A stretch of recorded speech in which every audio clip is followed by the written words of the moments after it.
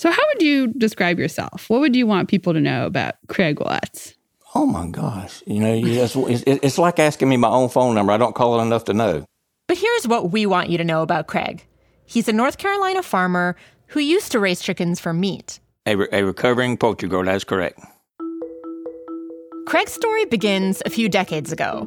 He had gone to business school, he worked and traveled for a bit, but by 1992, he was ready to return to his family's farm. Right at that moment was when the poultry companies were advertising in the newspaper to raise their birds. They were just saying that, we're coming to town and we're building a plant. I think the phrase was, we need some smart birds to raise our birds. It sounded pretty easy. He'd raise the chickens and the company would take them away to be slaughtered and sold. They had a representative for the company that came out and kind of gave us the, I call them the hooks. Here's what to expect. Positive cash flow from day one. Buildings paid off in 10 years. We're going to be there to support you the whole way. And those are the three biggest lies I ever heard. From the Vox Media Podcast Network, this is Future Perfect. I'm Sigal Samuel. This season, we're looking at how the meat we eat affects us all. Before we can eat that meat, someone has to raise it and bring it to slaughter. Last episode, we told you a bit about how that's done and why that's bad for animals. But today, we'll tell you how it can be bad for the people who raise those animals. People like Craig Watts. Our producer, Bird Pinkerton, reported this story. The problems with raising poultry did not start in 1992 when Craig Watts showed up on the scene. The problems actually started decades before that. So should I actually start with Once Upon a Time? I'm happy to. This is Leah Douglas. She is a staff writer for the Food and Environment Reporting Network, and I asked her to tell me a poultry production fairy tale. Okay. Once upon a time, the United States had a very distributed and competitive marketplace for meat production. Just listen to these chickens. This was about a century ago, when chicken farming meant small farms. Now the chickens are coming out to the chicken yard for their breakfast of corn and grain. Farms with free-range birds. Farmer Brown lets some hens sit on their eggs until they hatch. And there were farms all over the country growing mostly for their regional markets or for folks to just buy off the farm themselves. But then, in the 1950s and 60s, things started to change. That's when some chicken suppliers started buying up their competition. Suppliers like Tyson and Pilgrim's Pride and Perdue Farms. When you buy a Perdue chicken, you're not just buying a chicken. Over the years, these suppliers were becoming recognizable names. And as they grew, they wanted more control. So instead of just buying chickens from farmers, they started giving farmers their own company chicks to raise. Since no one chicken was good enough for me, I had to develop my own. The Perdue bird. Tender meat, plump breast, well-turned legs. The farmers would raise those company chicks, and then the suppliers would take the grown chickens away to slaughter and sell. So farmers could still raise their own chickens if they wanted to, but they had fewer and fewer places to sell those chickens to. You should never just ask for a chicken. You should always insist on Perdue. Fast forward a few decades to today, when most farmers are growing for 5 giant companies. Those companies control about 60% of all the processing, marketing, raising of chickens in the entire country. Pork and beef have followed the same model, which means you have a handful of companies that control most of the market, and then you have lots of individual farmers depending on those companies to make a living. This is the world that Craig walked into 30 years ago when he followed up on those Perdue ads. He was in his 20s, excited about what he thought would be a profitable business, and happy to be coming home to his family farm. So he signed up to be a smart bird who raised birds. But before he could raise those birds, he needed a place to keep them. So he built 2 giant poultry houses on his farm.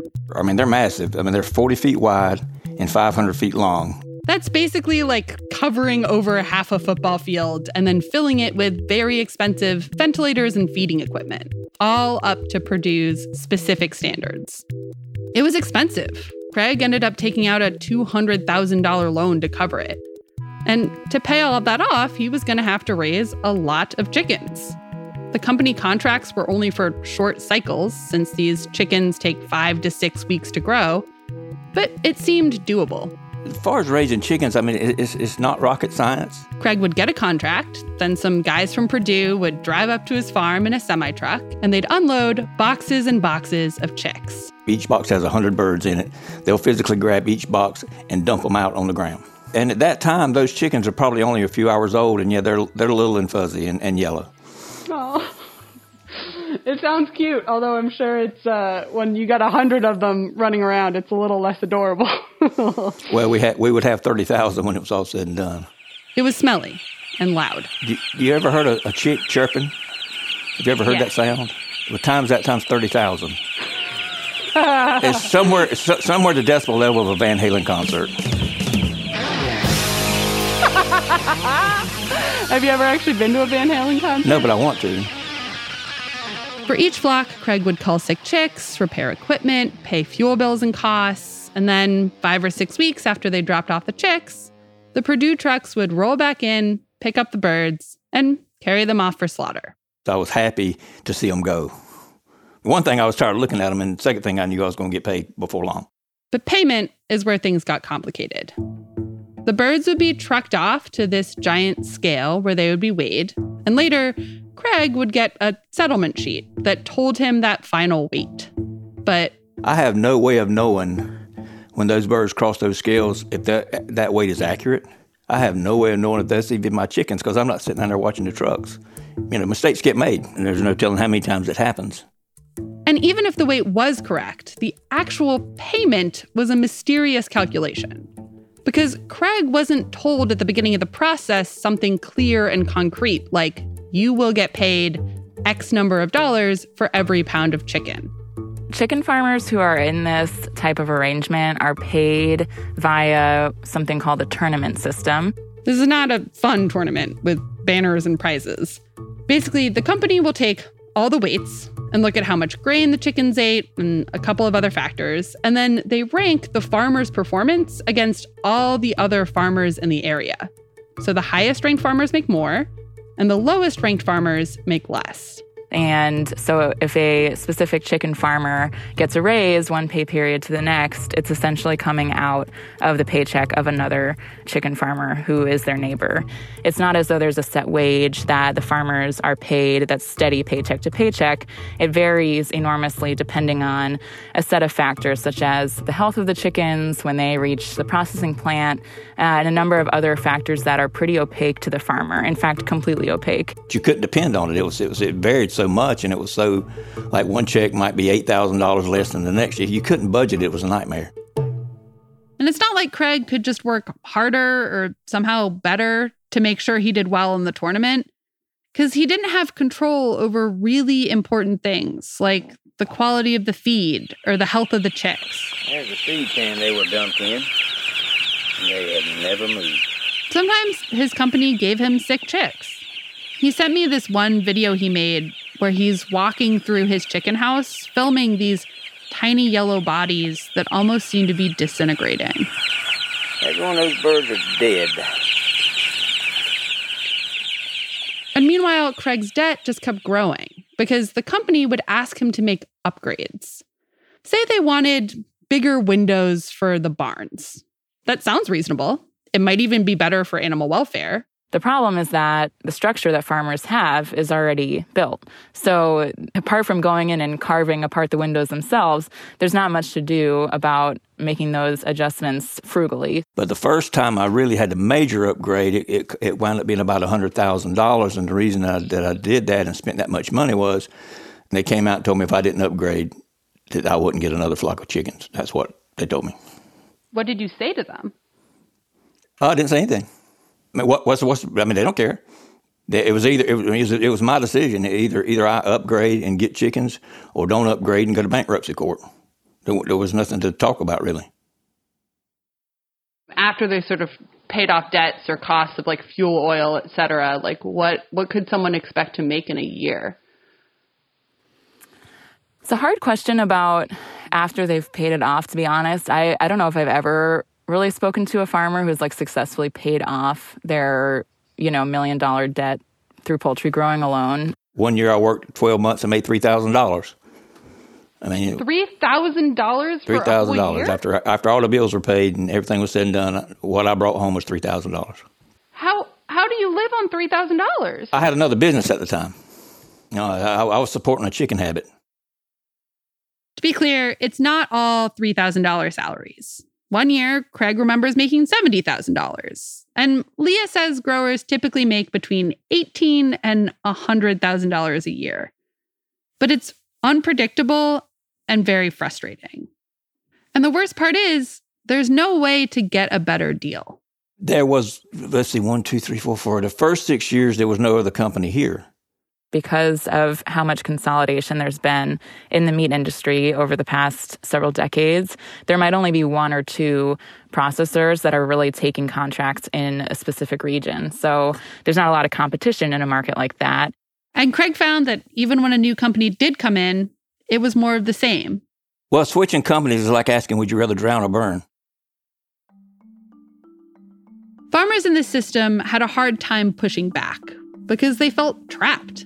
They were hundreds of thousands or sometimes even millions of dollars in debt. That debt was growing because of expensive upgrades that they had to make in order to keep getting contracts.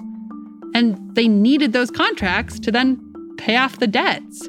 It's called learned helplessness, I think is the psychological term. You just take it. But after the break, farmers like Craig decided they didn't want to take it. They fought back.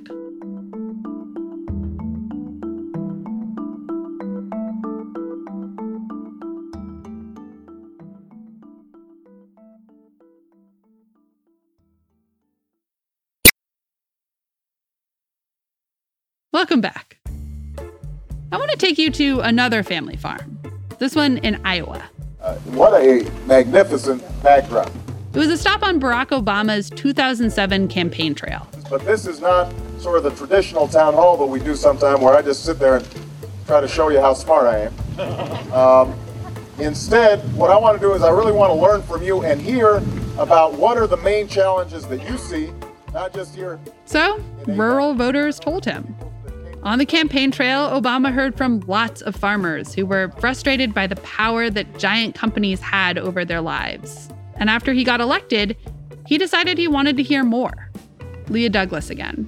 He announced that the Justice Department and the USDA, the Department of Agriculture, were going to host a series of listening sessions around the country to hear from farmers and ranchers and rural communities about the issues they were having with corporate agriculture, and particularly around meatpacking issues.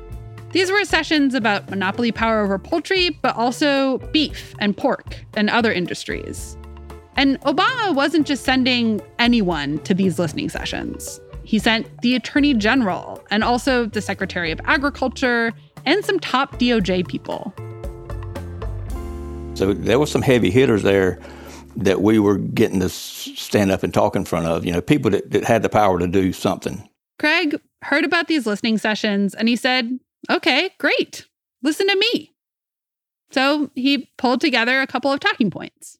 I had one lady look over it and polish it up a little bit because I'm a farmer. I'm not a reporter. When all of that was squared away, he and his wife drove down to Alabama, where the poultry listening session would take place. And even before the session started, people were excited but nervous. Craig remembers meeting up with some fellow farmers for lunch. And the thing is, we sat down and just were shooting the breeze, and there was a farmer there that was going to testify. I didn't know him. And his wife came and told him that the serviceman from the company called and asked where he was. And if he was down in Alabama, he better not talk. That farmer got up from the table, left. I never saw him again. Are you serious? No, I dropped dead. I mean, you got that leverage of debt, and they can intimidate very easily. This was public and on the record, and these are small towns where if you're sticking your neck out to talk out against the big employer in town, it can be a risky thing to do. But some farmers were willing to take the risk because these were people with the power to fix their problems, waiting to hear what they had to say. I want to welcome everyone to this joint competition workshop, an historic opportunity. It was kind of an auditorium, and you had the stage up there, and then I don't know how many seats. It was a pretty big room, and it was full. Farmers have the right to know if their markets are fair, competitive, and transparent. There were opening speeches and expert panels and conversations about whether or not meat companies were too big or too uncompetitive. And Craig was there for all of it. The whole thing, every panel, everything that they did. And at 1 p.m., 4 hours after the workshop started, they opened the floor to the poultry growers. Our goal is to get as many folks who would like to provide a comment the ability to do so. Men and women were lined up behind the microphones on the right and left sides of the room. So why don't we go ahead and get started, and we'll start on this side. They started talking. Your job is a job. My job is a job with a huge debt attached to it. Keeping a grower in constant debt gives the integrators assurance that these growers will have to continue to grow poultry for them. Craig took his turn. Contracts can be terminated at any time for any reason, and as growers, we have no recourse. Integrators routinely rewrite these so-called contracts to their benefit whenever they see fit. There's too much room there for manipulation, and there's no checks and balances whatsoever. After a couple of years operating in this manner, I came to the realization that I was never going to pay for these new houses. I thank God my husband and I have non-farm jobs. Without them, we could not afford paying out of our pocket to raise chickens. I could spend all my time thanking you for just being here. It's a great pleasure to have somebody to listen to us. And we're relying on you for that help to make sure that we can stay in business and do our jobs and do it right. It's our future. Thank you.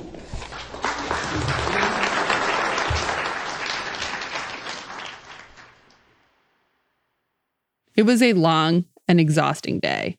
And at the end of it, Craig was too tired to even process it properly.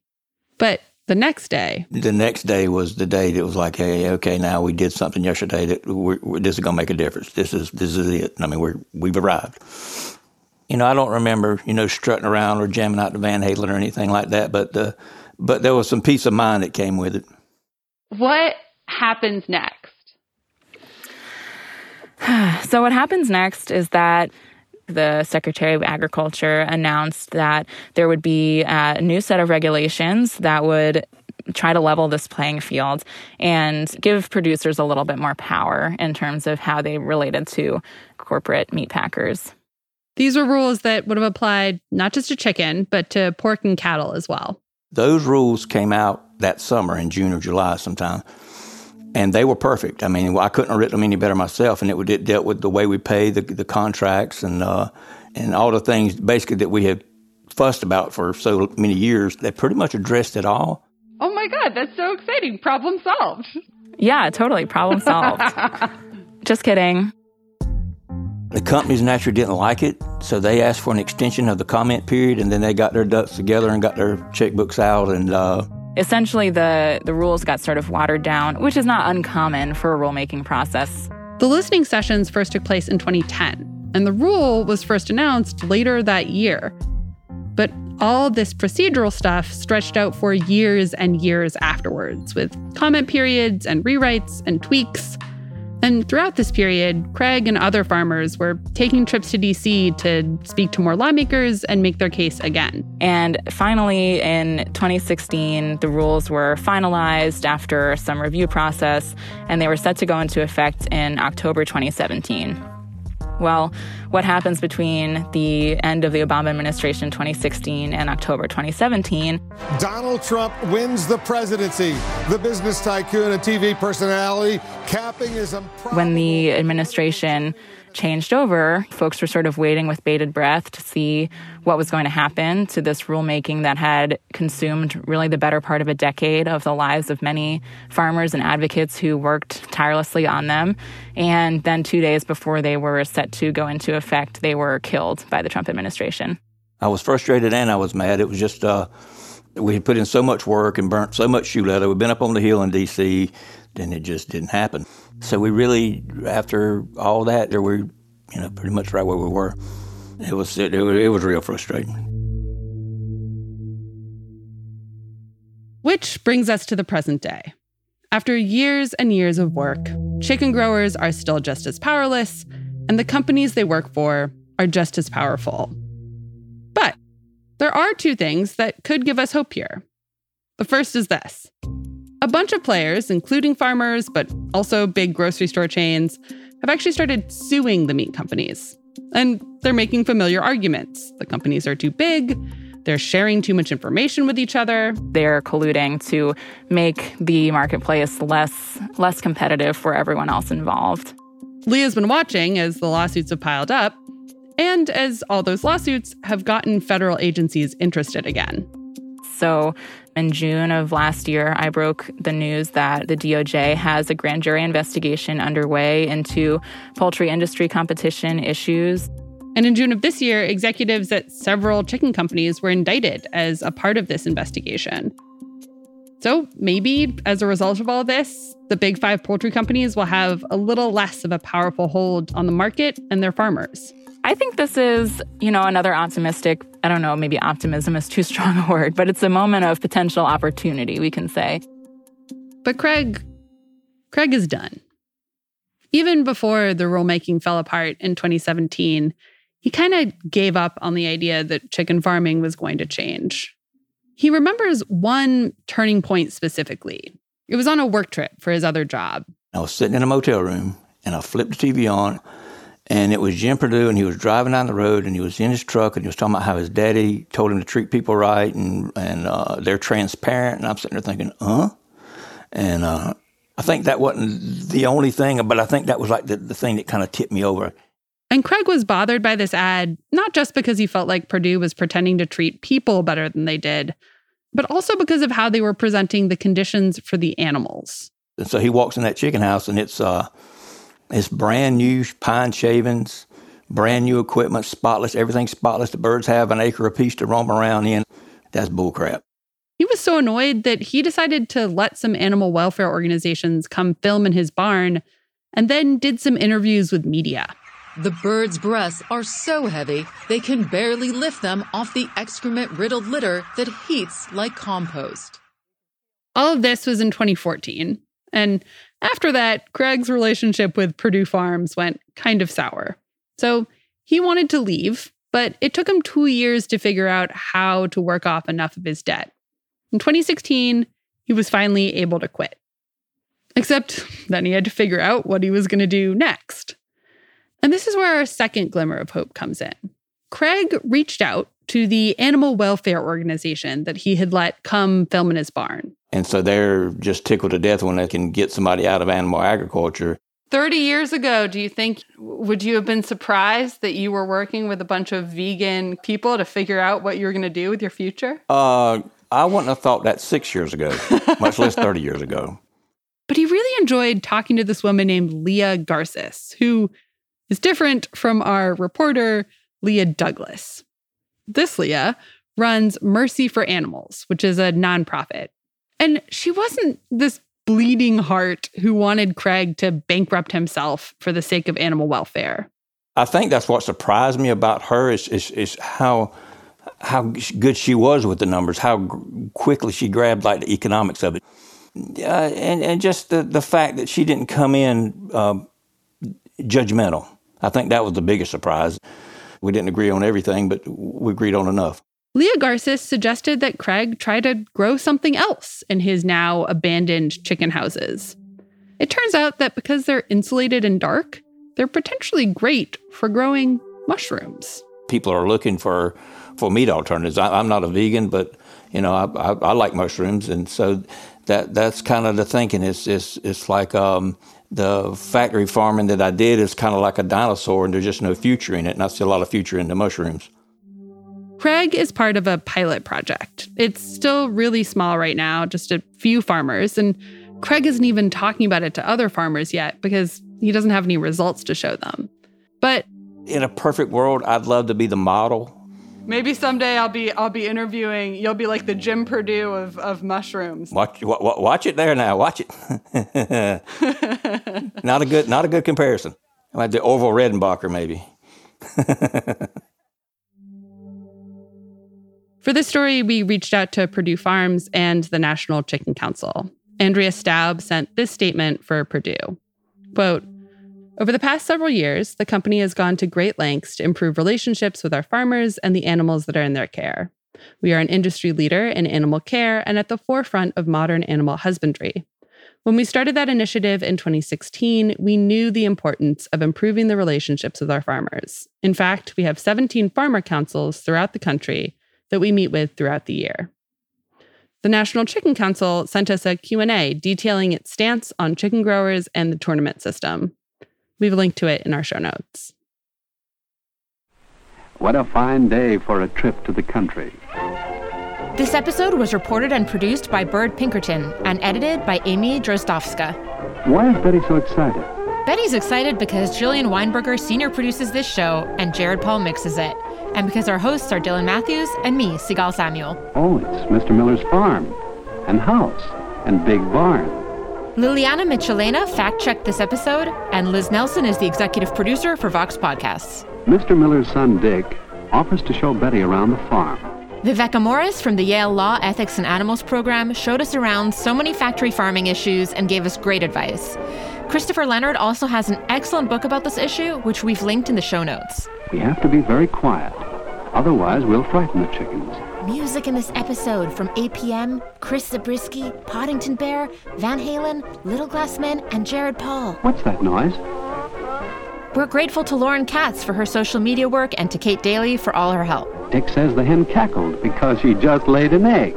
This podcast is made possible thanks to support from Animal Charity Evaluators. They research and promote the most effective ways to help animals. The next morning, Betty has eggs for breakfast. And when Mother says that they're going to have fried chicken for dinner, Betty realizes how much we depend on Mr. Miller and all the other farmers who produce the food we eat every day.